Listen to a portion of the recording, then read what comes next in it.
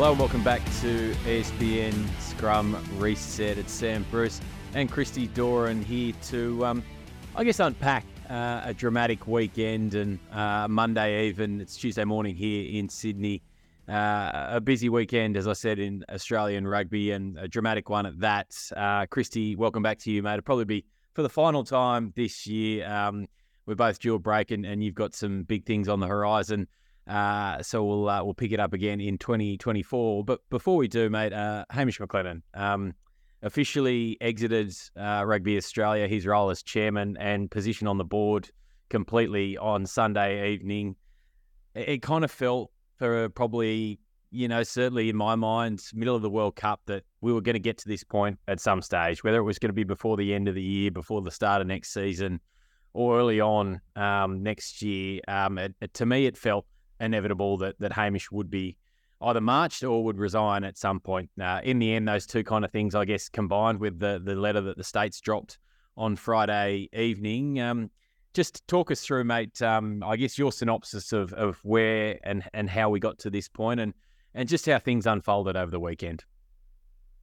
Good to join you, Brucey. Yeah, never a dull moment in Australian rugby, and let's hope that 2024 is a hell of a lot better on the both on the field and off the field, because there's been turmoil all over the place. But look, it was probably halfway through. And halfway through the World Cup is a good way to kind of to bring it up to where it all started and kicked off, because at the same time, it was probably 3 weeks before the World Cup that Rugby Australia announced this alignment process, where they said it was a historic kind of day where all 5 teams had signed up to, in principle, the alignment of centralisation, and that was going to be both high performance and commercial.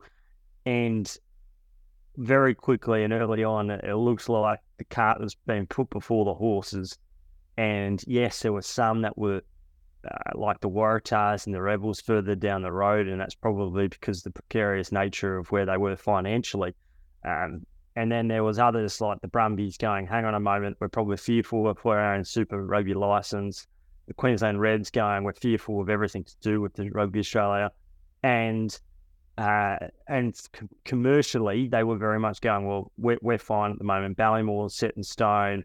Les Kiss is on board. We've already kind of agreed to a bit of high performance alignment there with him coming on. And when the lawyers and Deloitte started going down and marching down to Canberra, that's when the alarm bell started sounding. The Brumbies weren't happy. The Thompsons of the world, the Phil Thompsons, weren't happy. The Matt Nobbs were frustrated. The Canberra government, the ACT government started coming on board going, well, hang on, like, how are we going to think about building a new stadium if the Brumbies aren't even going to be there? So, yeah, I was fielding phone calls right throughout that month period, and you knew eventually there was going to be a tipping point. And that tipping point really was when the Wallabies exited out of the World Cup.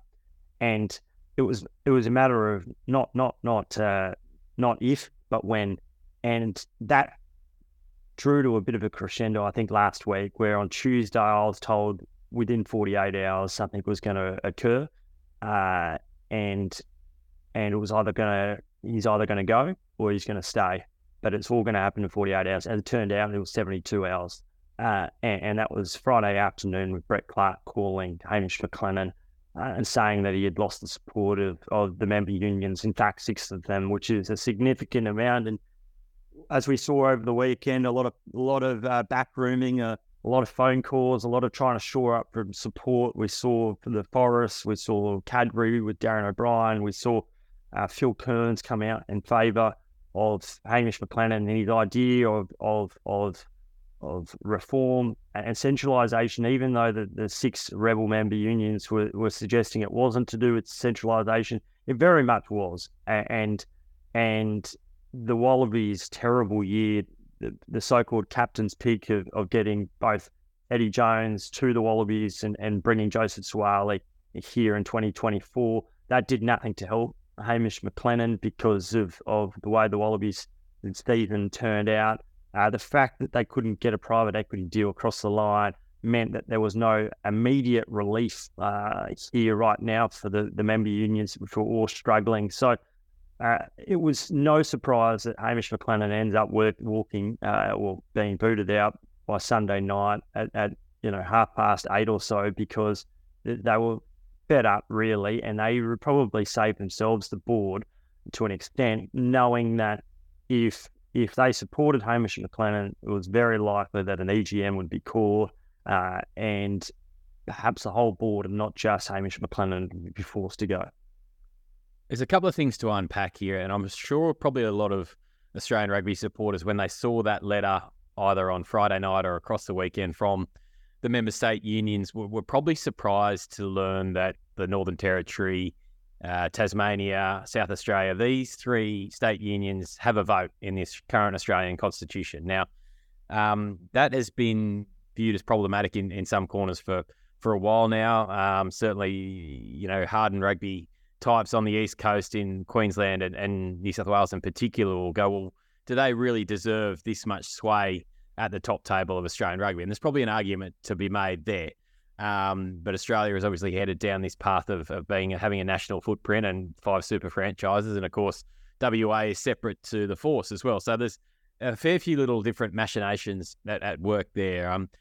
It kind of feels like centralisation, it will be achieved to some degree across the franchises. And Dan Herbert was speaking about this yesterday, and Phil Wall last week, when the Waratahs became the first to kind of hand over everything completely, didn't they? They're going to be right at the, we're all in, and then it's probably going to come somewhere to the Rebels and potentially the Force, and the Brumbies and Reds look like they'll be happy to do sort of strength and conditioning and alignment in kind of the rugby specific stuff, but keen to hang on commercially and with holding a few other bits of IP back, particularly in the case of the Brumbies, I think, given their performances in Super Rugby. So I don't know if that was, so much of it behind McLennan. It was more around, for me, and he tried to backtrack this too in that interview with Stan Sport a couple of weeks ago, that the Eddie Jones wasn't a captain's pick. And Dan Herbert kind of, I guess, backed that up yesterday a little bit, saying there was a lot of discussion there. I don't think by what he was saying yesterday that was clearly a unanimous decision at board level. I think there were some opinions that were certainly raised, some concerns around bringing Eddie back, as you would hope there would have been, given what we know about Eddie, and clearly since what we've learned even more so. But then once that decision was made, he's such fervent support of Eddie throughout this year, when everyone could see that things weren't rosy, they were headed in the wrong direction. He had to stand by him, given, he kind of framed it as, this guy's the saviour of Australian rugby. And I think in the end, that was as much as a driver behind this decision as perhaps the centralisation piece, which, as I say, it kind of looks like it will come off at some point and to varying degrees. Yeah, I agree. A high performance alignment will come, and so it should. And the fact that it hasn't already come in, the best part of 30 years in professional rugby is ridiculous in itself. But and there needs to be the states. And before we get to the Eddie stuff, there needs to be a realisation from the states that what's gone on just simply isn't good enough. Being in 5 different boats rowing down the river, it's not worked. And there is an acceptance of that, but there still is a reluctance to give away, give much wriggle room there. And for instance, Brad Thorne in the past historically wasn't particularly forthcoming with results and with where they were from a strength and conditioning point of view, particularly. And I have no idea why. It seems ridiculous. Why wouldn't you try to help the entire game? As for Eddie Jones and the Wallabies and the tipping point there, completely agree. And Dan Herbert, to his credit, never has been one to have wanted coaches to be tossed out willy-nilly, and I think we've kind of spoken about that in the past. And I remember in 2018, he and I speaking for quite a long story at the time, but he raised the point. So we're saying that Michael Checker or Ewan McKenzie or Robbie Deans are bad coaches, but they end up being chewed up and spat out by the Wallabies, and generally speaking, never to return. Why is it that Australian rugby coaches who arrive don't leave in the same way with their stocks up, but rather down? And it's it's to do with the systemic issues that are plaguing the game. And he very much was pushing for centralisation 5 years ago, and that's well before he was even been on the board. So he hasn't veered away from his beliefs there, and that's a point that needs to be kind of to get across. And he does have a bit of experience from seeing it from the other side of the fence, doesn't he? With his time with the Queensland Reds, which he wanted to be CEO. Come 2016, Richard Barker ended up getting appointed into that role after it was a split vote, and Damien Fawley ended up as chairman using his power there to pick Barker. And Herbie, from my understanding, he was suggesting and putting forward the point that, well, I think we should bring Eddie Jones back, but come 2024, let's give Dave Rennie the opportunity here. That's my strong understanding what occurred. And he was the one that questioned Joseph Suaalii and his arrival and whether or not we should be spending money there instead of firming up our younger generation coming forward. And we heard that point yesterday, didn't he? Where he said, look, I think we need to start looking very much inwardly at our grassroots rather than across the other side of the fence with regards to rugby league players. So wouldn't surprise me going forward if there's that gets parked, that idea of bringing high-profile recruits and spending significant amounts of money. And I think that will support and endear themselves to the wider rugby generation. But yeah, as you say, Eddie Jones and the decision for him to come back and how significantly it backfired. Someone's always has to, and that's how it works in business. There's always a fall guy, isn't there? Or a person. When we saw it with Optus just in the last 24 hours as well. So it was no great surprise. What I found a little bit more surprising was that Dan Herbert, not just an interim chairman, but wants to do it for the long haul. And I asked him whether or not he thought some of the decisions that were made, him being on the rugby committee, him being on the board, whether or not that perhaps compromised his ability to usher through change and implement the reform measures that wanting, considering the Waratahs, the Melbourne Rebels, Rupa divided with the other member unions. So being able to bring them all back into the tent, ensuring that you keep Cadbury as a sponsor, as well as the Forests, who have got deep pockets, they need to be able to maximise and bring everyone together going forward. Yeah, the Forest just acquired a Cobra to go with RM Williams. So who knows, maybe they enjoyed those shots of Eddie Jones in the Cobra walking up the departure lane at Kingsford Smith last year and thought we've got to have that too. But as you say, deep pockets and certainly not someone you want to scare off. So there's a job to be done there, isn't there?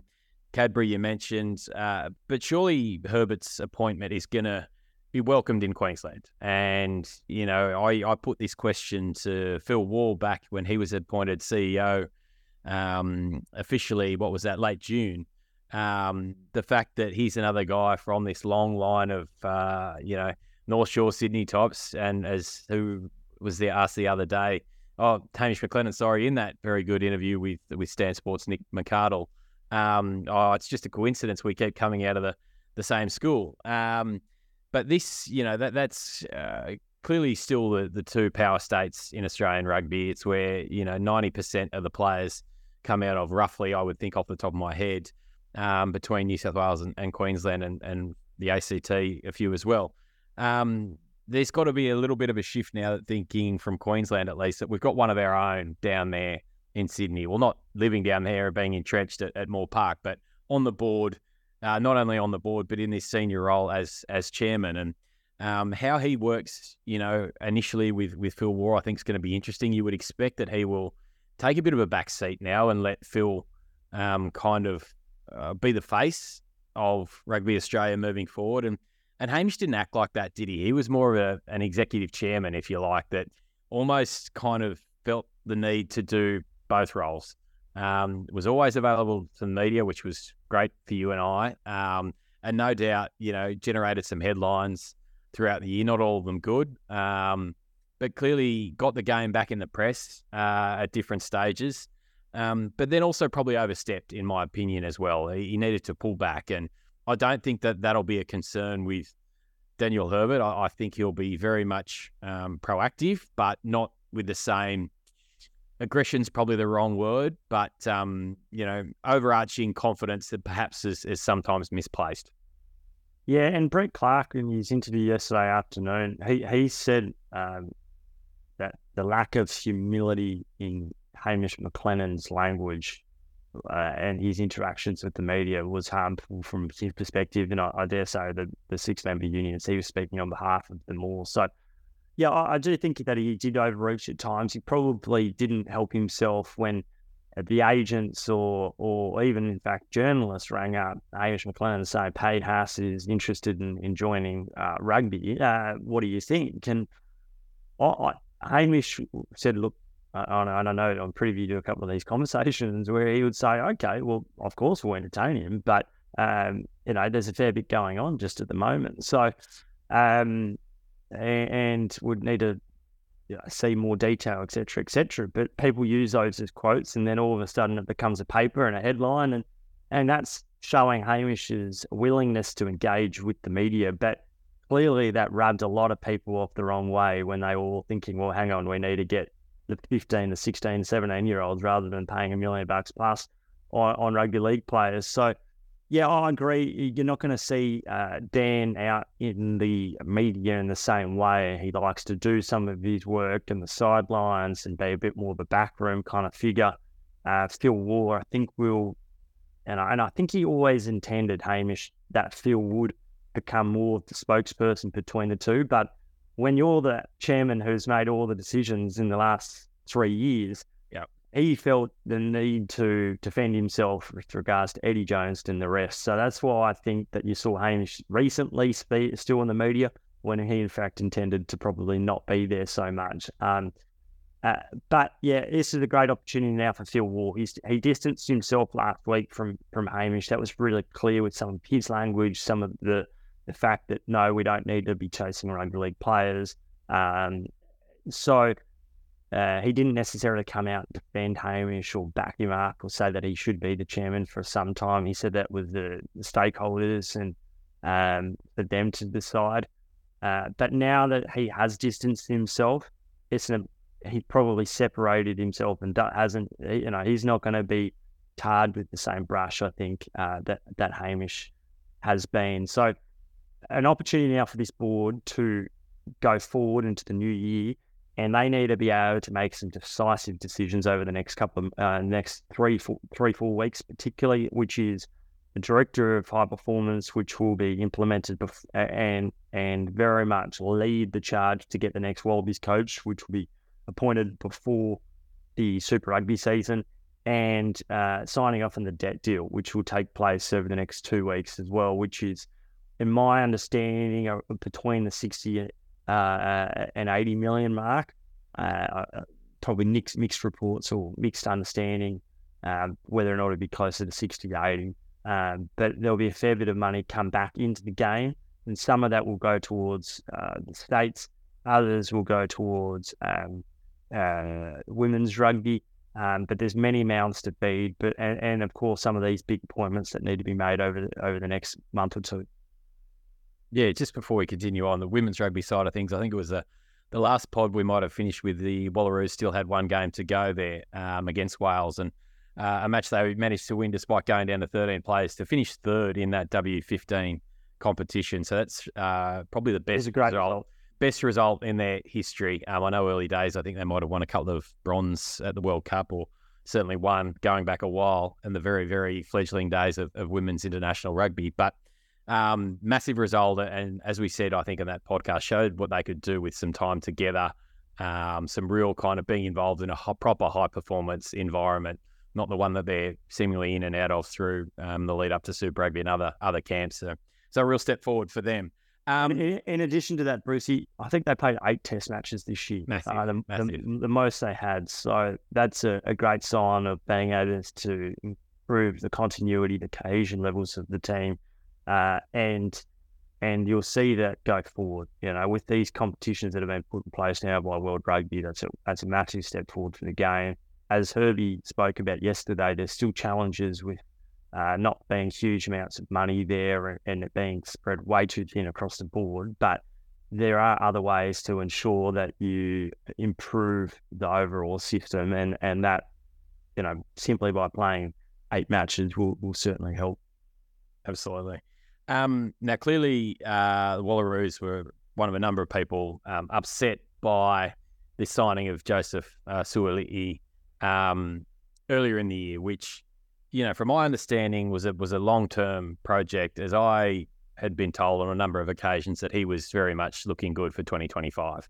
Now, news last week, you may not have seen it, classic Danny Weidler, Channel 9, hello to Danny if you're listening, on the sports broadcast on 9 News Sydney, sure went to Brisbane as well, potentially, around that he was speaking with Roosters chairman, long-term chairman, Supremo, basically almost the number 2 guy in the NRL, number 2, number 3 in terms of the power that he yields in Nick Politis, the godfather of the Roosters, that Joseph's already told him that he's going to be back in 2028. Now, certainly wouldn't be surprised if he did that. But if we jump forward to, let's say the end of next year, because I think his contract actually starts October 1, 2024 officially. So there is an opportunity that he could go on the spring tour, hypothetically, next year. Now, that would be a big goal. In much the same way that Marika Korobetti did. Exactly. Chucked over. Was that 16 or 17 from memory? And Suoliasi Vunivalu was invited to camp, came a couple of days after winning that premiership with the Storm in 2020. He didn't, in fact, play a test, but it was an opportunity to come in, seed or upskill. So that may happen next year, who knows? But let's just backtrack it to the here and now, and certainly yesterday again with Dan Herbert on what was probably about a 25-minute, half-hour Zoom call that you and I were both on. He was asked point blank, is Rugby Australia trying to, investigating a way of getting out of that contract. There's murmurings out there in the NRL world, as there always are. The rumour mill is as good as anywhere on the planet, that Suoli'i may want out of the deal. The Roosters have negotiated a bit of cap space in recent times, but I think Angus Crichton may now be poised to sell as well. So anyway, that's beside the point. But potentially, if that was the case, now Daniel Herbert said no, we're not looking at that at the moment. I guess if the situation was to change, that Joseph came to them and said, "Look, I don't want to come," Rugby Australia may well be inclined to say, "Okay, yep, if you don't particularly want to come anymore, then we're not perhaps as desperate as to have you," as opposed to earlier in the year when we did potentially have private equity money coming in, a better Wallabies World Cup result, some few other dramas across the game that have been whipped up by alignment/centralisation. I don't think it will happen, but at the same time, it wouldn't surprise if this deal doesn't come off next year. Oh, it absolutely wouldn't surprise me if Joseph Suoli'i's not in the game from the end of next year. There's, it is, and it has been reported, and it is right that his deal is upwards towards that $1.6 million mark. But my understanding is a lot of that, and perhaps even as much as half, is through the Rugby Foundation. Yep. And we've seen that with David Pocock and Israel Folau in the past, that some of the really high contract earners, and probably Michael Hoop previously as well, that their salaries do get made up from foundation money, which is private people putting money together, raising money, and to ensure that some of the best talent remains in the game. Now, Rugby Australia, the Rugby Australia Foundation would be involved in that. I think the New South Wales Foundation would be involved in that. That money still probably has to be raised. So whether or not that has been, I'm not entirely sure. But yeah, it would not surprise me if he's not involved with the game. I think the question is he going to actually add value to the game? And I think he would. He's a good player. He's a very good player. Probably can play across multiple positions, and he's got a foundation in the game, having been a Australian schoolboy where he played alongside. And a recent rugby player, not a case of Roger Tuivasa-Sheck that was 10 years, and we saw the difficulty that he had, and has now gone back to the Warriors, of course. Yeah, and even Roger had moments where he looks, and he did play for the All Blacks. It's just the All Blacks are a very, very good team. I think Roger Tuivasa-Sheck probably would have featured much more prominently in an Australian system. But that's beside the point. Suwali, I think, can still have a significant impact. Was Israel Folau an out-and-out star in Australian rugby? Yes, he won 3 John Eales medals during about a 6-year period in the game. So we can't deny that rugby league players can succeed in rugby union. Going into perhaps a new deal, maybe with Nine Stand, maybe with someone else, is he going to get more people watching the game? I think he would. Do Australia need an outstanding fullback? Yes, they do. Have they got one? Perhaps. But I think he would add value to the game. And if he can play a part in the Wallabies winning a Bledisloe Cup, pay him however much you want, because that's what Australia needs, and some superstars in the game. Do they have them at the moment? Probably not. There's a few very good players, but none of them have really been able to make that huge leap. So we'll see. For me, I don't mind either way, whether or not he comes or goes. But I think going forward, it is essential that Australia start prioritising those 14 to 15 to 16-year-olds. And there's many mechanisms of how you can do that, but there needs to be more proactiveness in the space of scouts out there and head coaches going out looking at schoolboy rugby. We know that the private school is where a lot of the players come through. We need to ensure that they're not getting rugby league contracts and being put through school on those deals. We need to be much more proactive in that space. Well, it's almost, for me, Christy, that horse is bolted. Funnily enough, on Friday night, as I was having a couple of quiet beers with some friends, some mates here in Sydney, and a woman, a lady of middle age, happened to overhear our conversation and started on, you're talking about rugby league, and said, yeah, we kind of are at the moment, but do you follow Regis? Yep, here we go. He's actually a rugby journalist. And anyway, so we got talking around, and the case had been that her son had recently been talking with a rugby league club, and they'd gone into a meeting with a Sydney team who I won't name, and had been told, here's the contract, this is what we can offer you at this point in time, it's X amount.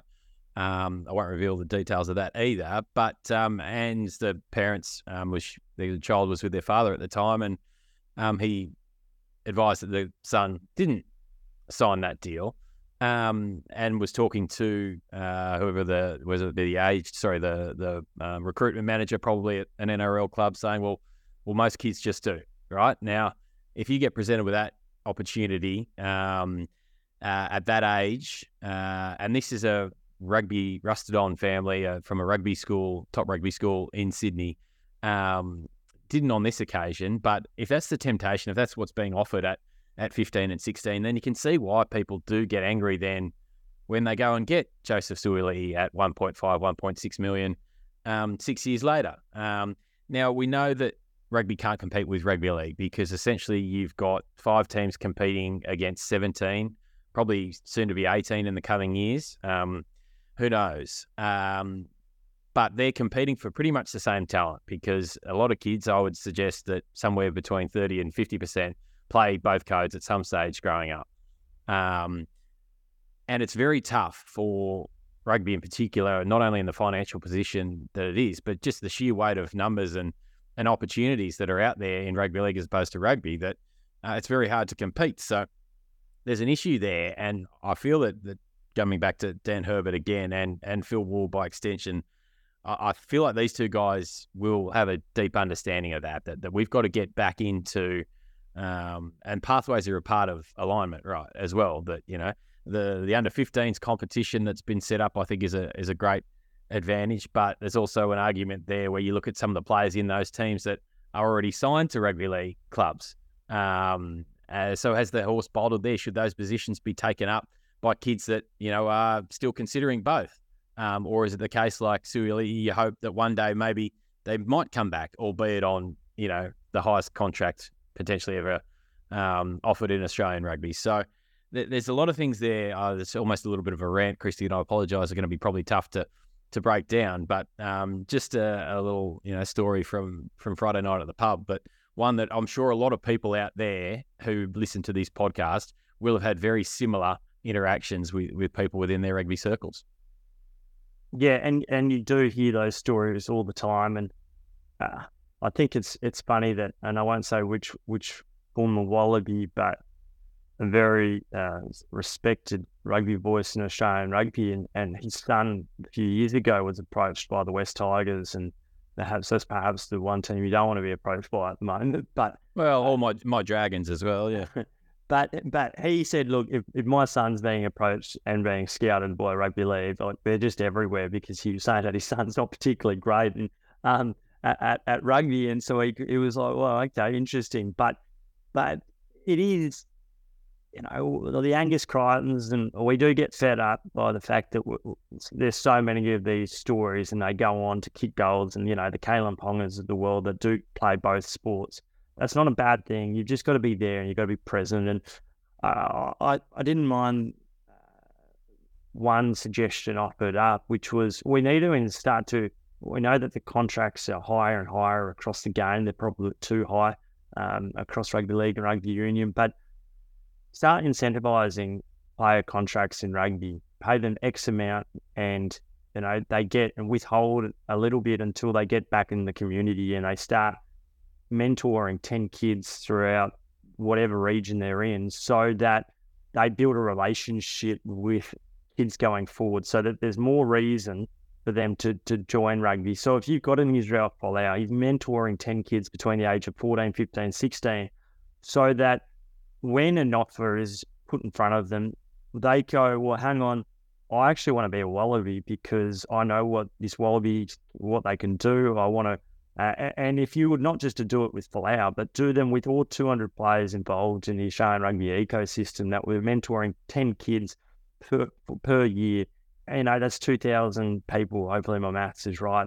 And that they're just simple solutions where not only are the players going to be upskilling their own skill set in terms of coaching, perhaps that leads them to become a coach later in the day, but they build this rapport, because there was the story of Folau being introduced to Swali spending a day or two with the Wallabies, but is a day or two enough to change the idea of what a player wants to become? And I don't think it is. It needs to be a reoccurring thing over a significant amount of time for these for someone's mind and mindset to change, I think. So yeah, there has to be much more in this space. There need to be much more. We have so many players of different sizes in the game, but at times we don't allow for their size and their body shape to fully develop. And the Emmanuel Mafu one is the perfect case, where no one was able to say that this guy's going to be a player in 1 year, but perhaps in 3 years. And we can't afford to keep a player in the game for 3 years. And there's so many of those sorts of cases that are going either to France or Japan. And they're the ones that are, at the moment, they're going to get cherry picked because they don't cost that much money. And even though the Australian market has dropped significantly overseas, the Wallaby standing hasn't probably helped their stocks. There is still the physical skill set, the raw-boned and brawn sorts of players that you send a video highlights person to a tape in Japan or in France, and they'll look at it, and then they'll bring them over and go, well, for your 3 months and see what you can do. And that's simply because they have enough money. But we need to be certainly looking at different ways of keeping talent, retaining talent, and developing talent here. And we know that, quite often the players that get thrown out there in the media and the NRL in particular, they played rugby. Most of the time they're backs or they're edge back rowers because those are the guys who score the tries, who make the headlines, etc. Now, there's also a market out there that, Australia, the World Cup in particular, we saw it, that how invaluable tight head props are, right? And after potentially your number 10, or maybe even on par with number 10, that you want to have depth at number 3, because you can't win big games of Test rugby without a solid set piece, and you can't win your set piece without a solid tight head prop and depth in that position. So it's imperative that we're not also Australia are not just purely looking for these these superstar outside backs, as probably has been the case in rugby league in terms of cross-code athletes at that younger age. That we also need to prioritise. Australia needs to prioritise that position as well, and because you're just not going to win big games of rugby without it. Mate, let's park that there for now. The Wallabies coach, we know it's not going to be appointed until the high performance manager is announced, and that's kind of looking maybe in the next 2 to 3 weeks, potentially. So that would kind of put us to early to mid-December when, Australian rugby circles sort of effectively be shutting down for the Christmas period as all corporates do. That would then leave, I guess, January and most of February to get that position sorted. I want to ask you about Dan McKellar's interview with Leicester TV, I believe it was, probably about 2 or 3 weeks ago now, that a lot of you may have seen on social media, particularly on X or Instagram, wherever it may be. A big kudos there for me too, because I managed to call it X instead of Twitter for about the first time since that change was made. What did you read into that? It was firm. It was very to the point, as Dan McKellar likes to be. Didn't give a whole lot away, but seemed to, I guess, confirm that he was committed to Leicester, but not entirely shutting the door on the Wallabies at the same time. How did you read it? I wouldn't read anything into it. None at all. I reckon Dan McKellar, if he was offered the Wallabies coaching job, would take it a heartbeat. And that's my thought on it. We know what coaches mean when they're so-called committed. Eddie Jones used that word 25 times throughout the World Cup. It's almost needs to be redefined with Oxford and Cambridge dictionaries, I think, at this point. Yeah. It's like when the board kind of throws their support behind someone or a coach. I think Dan McKellar would be interested. I wrote it at the time, and I don't know that a couple of days later he did that interview. I think it was with BBC in Leicester, though.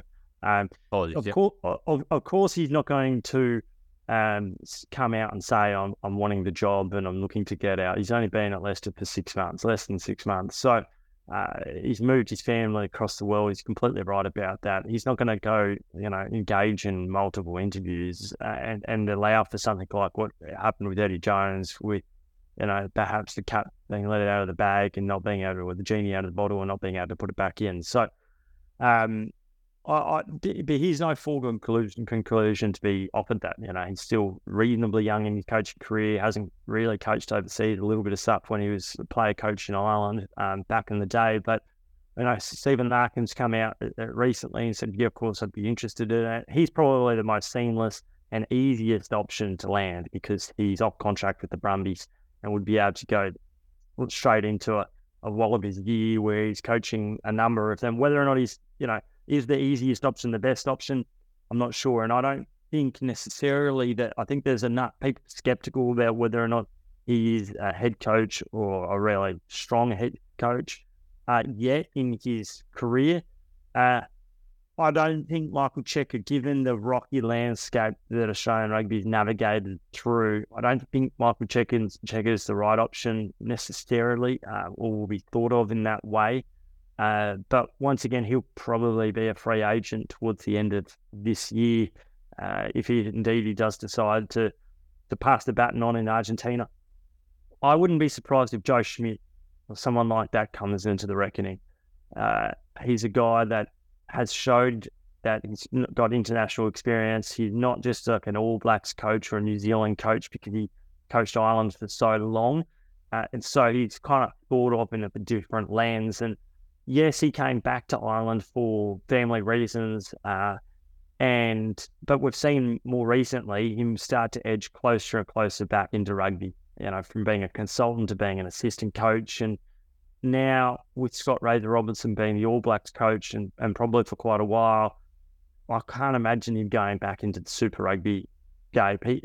But being in Australia, it's pretty close. It doesn't take particularly long to jump between nations. The significant piece in the puzzle there is now no Hamish McLennan. And I think there would have been a lot of people that would have been, and I do know this for a fact, there would have been a few people that would be resistant or hesitant to jump on whilst Hamish was there. So him no longer being there, I think, allows for a bit more trust to come back into the landscape, particularly given that Dan Herbert has been on the record multiple times that we've got to look beyond the head coach, beyond the individual, and more about repairing the system. So if you're a prospective head coach, I think you're pleased to hear those sorts of things. It buys you more time. We know that there's two big events on the horizon with the Lions series and the Home World Cup. More money will come back into the game. So I don't think it's as bad as role as some might have made it out to be. This is a big head coaching job, and if you're a big-time head coach, you should be looking at it closely.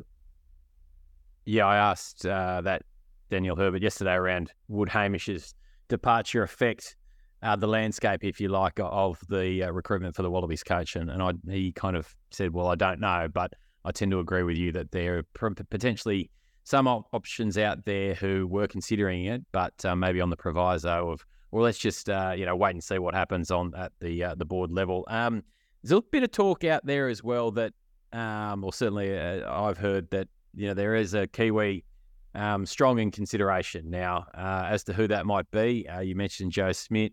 I guess Tony Brown and Jamie Joseph as a duo. Jamie Joseph back at the Highlanders, not in a head coach role, but more of a director of rugby now, I think, isn't it? So you would think that, if he was interested, hypothetically, that would be an easier kind of role to exit from, and particularly given he's really only just started, I guess, in the past few weeks post-Japan. Otherwise, Ian Foster would be a hell of a story, but I don't see it coming to fruition. Fozzie versus Razor. Look, you'd love to see that, but I can't see it happening either. But yes, a couple of months or certainly 3 months until February, where Rugby Australia is hoping to have that position in place, which I guess makes sense because it then allows that coach the opportunity to get a good look at Super Rugby Pacific into that test series against Wales. Potentially if it was a Stephen Larkham, he may well stick with the Brumbies through that period and make that transition. You probably got about a month between that final game. Sometimes it's a bit shorter, and the first test in Wales might only be 3 weeks depending on when teams exit. But it's very much a watch this space over the next few months, and it will be interesting to see just who lands in that job. Yeah, and the other thing that's important with that is the coaching team. We saw, and I still strongly maintain, the Wallabies would have done much better had they had a much stronger coaching team alongside Eddie Jones with some rugby intellect. The fact that they had more rugby league and AFL figures in that coaching team rather than rugby people with a very inexperienced team. And you think about how Scott Robinson presented to New Zealand rugby. He went to that as Foster did, I think, with the changes in that team. But this is my coaching setup, and these are going to be the people around me who are going to support it. Yeah, and I'd have no doubt that a McKellar would be able to bring in a Laurie Fisher, a Dan Palmer, and maybe that's too Brumby-centric, but he'd be able to bring in someone else, and maybe that's a Tony Brown for attack, or it's a Peter Hewitt or a Tim Sampson. There's plenty of good guys. Daniel Hallengar, who's got a great relationship with Phil Wall. I have no doubt he'd be able to formulate a team pretty well. Bernie Larkin, clearly if he was there, he'd have to be able to bring in some guys who they might be. I'm not entirely sure, but there's that idea of the coaching team is really significant, and it can't be understated. And you need those guys going into the Super Rugby franchises as well as looking at schoolboy rugby, because it can't just be the Super Rugby coaches. Yeah, they could probably take and I would say soft option and the cheap option by bringing Larkham and his assistant coaches with him this year. But what would mean? None of them would be going out across the Australian rugby landscape and looking at kids at schoolboy level, because they'd be totally interested in their own backyard, which is Super Rugby, and ensuring that the Brumbies or whoever they might be go well. That's the importance of having an assistant coaches that are separated to Super Rugby. Certainly is. Anyway, an interesting space. Moving forward, a fascinating, couple of months to come, and a fascinating year for Australian rugby. Mate, right, that'll do us. Episode 40 in the books. That's a pretty amazing strike rate, and I know, one more?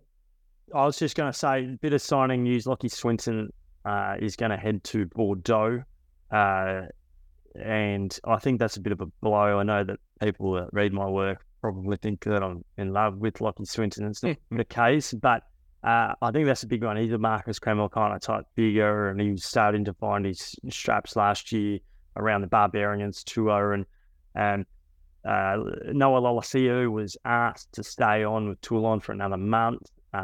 He's decided to come home because he realises that next year's significant.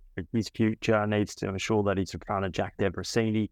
But a bit of movement around the traps and getting a head of high performance in to start looking not just at the head coach, but also ensuring guys don't, in fact, go to both the rugby league or overseas. That's important too, because at the moment there's only a couple of figures doing that, and their priorities are probably like Phil Wall, their priorities are elsewhere. So there's some of the things to look out for over the next month as well.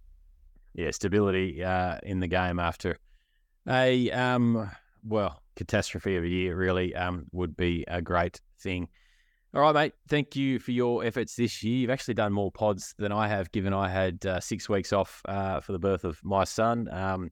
Wish you all the best. Moving forward with that and a fantastic festive season. Thanks for your efforts this year. And I guess we'll pick it up again, maybe early to mid-Feb, and see where things are at, and set ourselves for hopefully a less dramatic year with maybe a few more wins. Where just quickly, where does this one rank, Brucey, in terms of Australian rugby disasters, and what's one reason for hope in 2024? Oh, geez, it's a good question. I think it rates at the top for me, mate. From what I've seen in my time covering the game professionally, which I think I worked out the other day was year number 10 for me. Going back, watching the game even as a kid, I can't think of anything that's had this much drama and been this horrible on and off the paddock. One reason for hope. That's a good question. I think I've seen enough to suggest that there's a good Wallabies 23 out there. It wasn't at the World Cup, but with the players that were injured, that weren't selected, the players that will have gained valuable experience, albeit hard experience, in France, I think that there will be a better return, probably really only around 50%. Again, I think of wins. I think that would be a good starting point next year. But I do see some green shoots around the place. Yeah. I think certainly the West Australian rugby, since the game went professional, and a reason for hope. I just think that the stability of odds, they're all a year older. The fact that Queensland Reds have an average age of about 24, which is extraordinary, but they're even another year down the track. The McDermotts, the McWrights, the Wilsons, etc. So I think the front row stocks across the board are a fair bit stronger in the super franchises, and that'll help significantly in 24. Also, I'll give you one name, Angus Bell, and leave it at that. I think he is the figure that Australian rugby can be built around over the next few years. Righto, mate.